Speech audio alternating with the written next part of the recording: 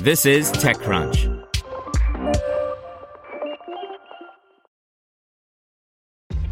This episode is brought to you by ShipStation.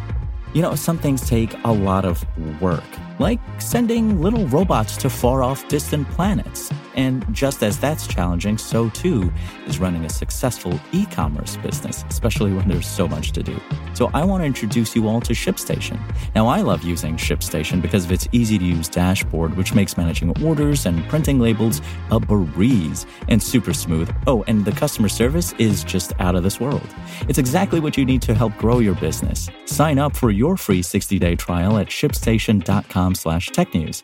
That's shipstation.com/technews. Hey there, this is the spoken edition of TechCrunch.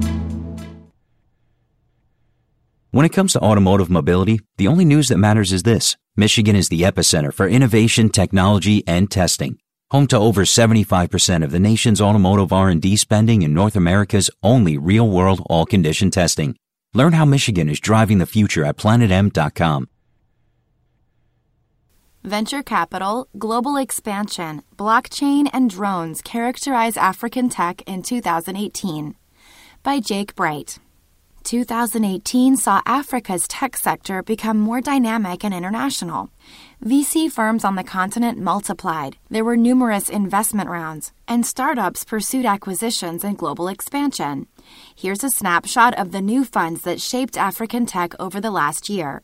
Surge in VC funds. A notable 2018 trend was Africa's VC landscape becoming more African, with an increasing number of investment funds headquartered on the continent and run by locals, according to Crunchbase data released in this TechCrunch exclusive. Drawing on its database and primary source research, Crunchbase identified 51 viable Africa-focused VC funds globally, with at least 7 to 10 investments in African startups from seed to series stage. Of the 51 funds, 22, or 43%, were headquartered in Africa and managed by Africans. Of those 22, 9, or 41%, were formed since 2016, and 9 were Nigerian.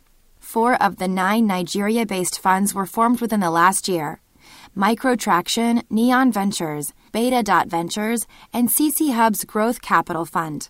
The Crunchbase study also tracked more Africans in top positions at outside funds and the rise of homegrown corporate venture arms.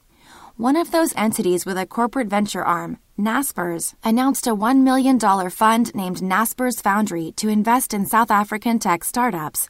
This was part of a $300 million, 4.6 billion rand, commitment by the South African Media and Investment Company to support South Africa's tech sector overall, as reported here at TechCrunch.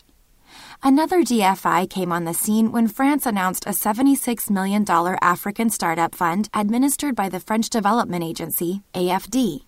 TechCrunch got the skinny on how it will work here. Investment and expansion. If African VC investment headlines were scarce a decade ago, in 2018 we became overwhelmed with them. This was largely a result of several recently closed African funds. TLCom's $40 million, Partech's $70 million, TPG's $2 billion, beginning to deploy that capital. In March, Nigerian consumer data analytics firm Terragon raised $5 million from TLCom. Kenyan business enterprise software company Africa's Talking raised $8.6 million in a round led by IFC. Investment startup piggybank.ng closed $1.1 million in seed funding and announced a new product, Smart Target, for traditional savings groups. Trucking logistics company Kobo 360 raised 2 rounds for a total of $7.2 million. Kenya-based agtech supply chain startup Twiga Foods raised $10 million. B2B retail supply chain SocoWatch closed a $2 million seed round led by 4DX Ventures. White label lending startup Minds.io secured a $13 million Series A round. South African SME payment venture Yoko raised $16 million. Paga Payments added $10 million in fresh funding. And then there were the 3 huge raises of the year. Kenyan digital payment company Cellulant hauled in $37.5 million in a Series C round led by TPG Growth. South African lending startup Jumo raised $52 million led by Goldman Sachs. And just this month, the Carlyle Group invested $40 million in Africa-focused online travel site wakanow.com. Acquisitions and expansion. In 2018, African tech demonstrated it can travel as several digital companies expanded on the continent and abroad. In May, Mall for Africa and DHL launched MarketplaceAfrica.com, a global e-commerce site for select African artisans to sell wares to buyers in any of DHL's 220 delivery countries. Paga announced plans to expand in Africa and internationally, with an eye on Ethiopia, Mexico, and the Philippines, CEO Tayo Oviosu told TechCrunch. Kobo 360 is moving into new markets, Ghana, Togo, and Côte d'Ivoire. On the back of its $52 million round, Jumo said it would expand in Asia and started by opening an office in Singapore. On the acquisition front, Terragon bought Asian mobile marketing company Bizens in a cash and stock deal. The company is exploring greater growth opportunities in Latin America and Southeast Asia, CEO Ilo Ume told TechCrunch. TPG Growth acquired a majority stake of an undisclosed value in Africa entertainment content company Trace. After previous investments, Naspers acquired 96% of South African e-commerce venture Takealot. And in December, California-based Emergent Technology Holdings acquired Ghanaian fintech payment company Interpay Africa. Partnerships. Collaboration between local tech firms and big global names continued in 2018.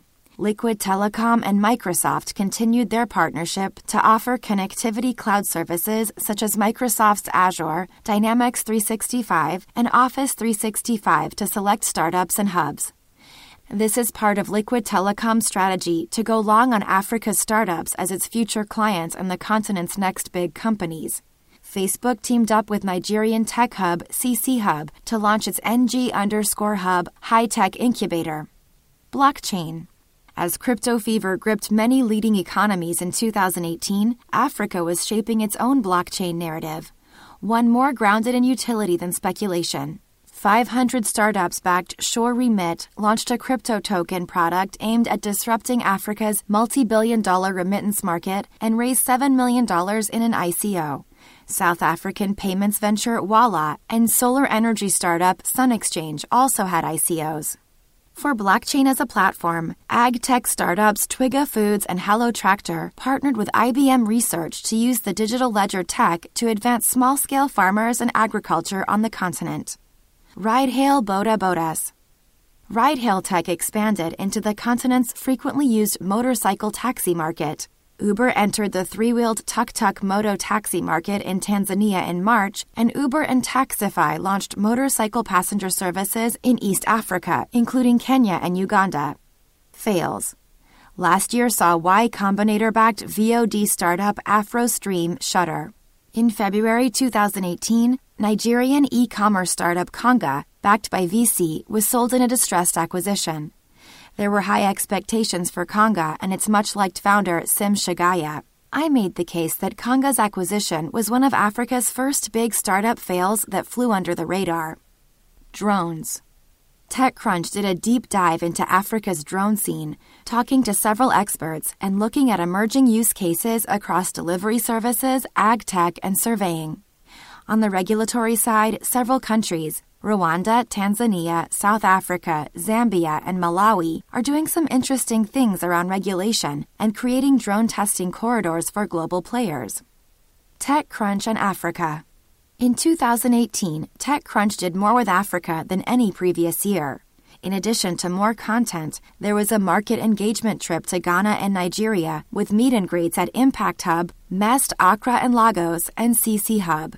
TechCrunch also had its first Africa panel on Disrupt SF's main stage, an Africa session at Disrupt Berlin, and held the second Startup Battlefield Africa in December in Nigeria. 15 startups competed in Lagos in front of a Pan-African and global crowd. South African virtual banking startup Better was runner-up. Ultra-affordable ultrasound startup Nscam from Uganda was the winner. Want to learn how you can make smarter decisions with your money? Well, I've got the podcast for you. I'm Sean Piles, and I host NerdWallet's Smart Money Podcast. our show features our team of nerds, personal finance experts in credit cards, banking, investing, and more. And they'll help you make the most of your money while cutting through the clutter and misinformation in today's world of personal finance. You'll get clarity on strategies to help you build your wealth, invest wisely, shop for financial products, and plan for major life events. Listen to NerdWallet's Smart Money Podcast wherever you get your podcasts.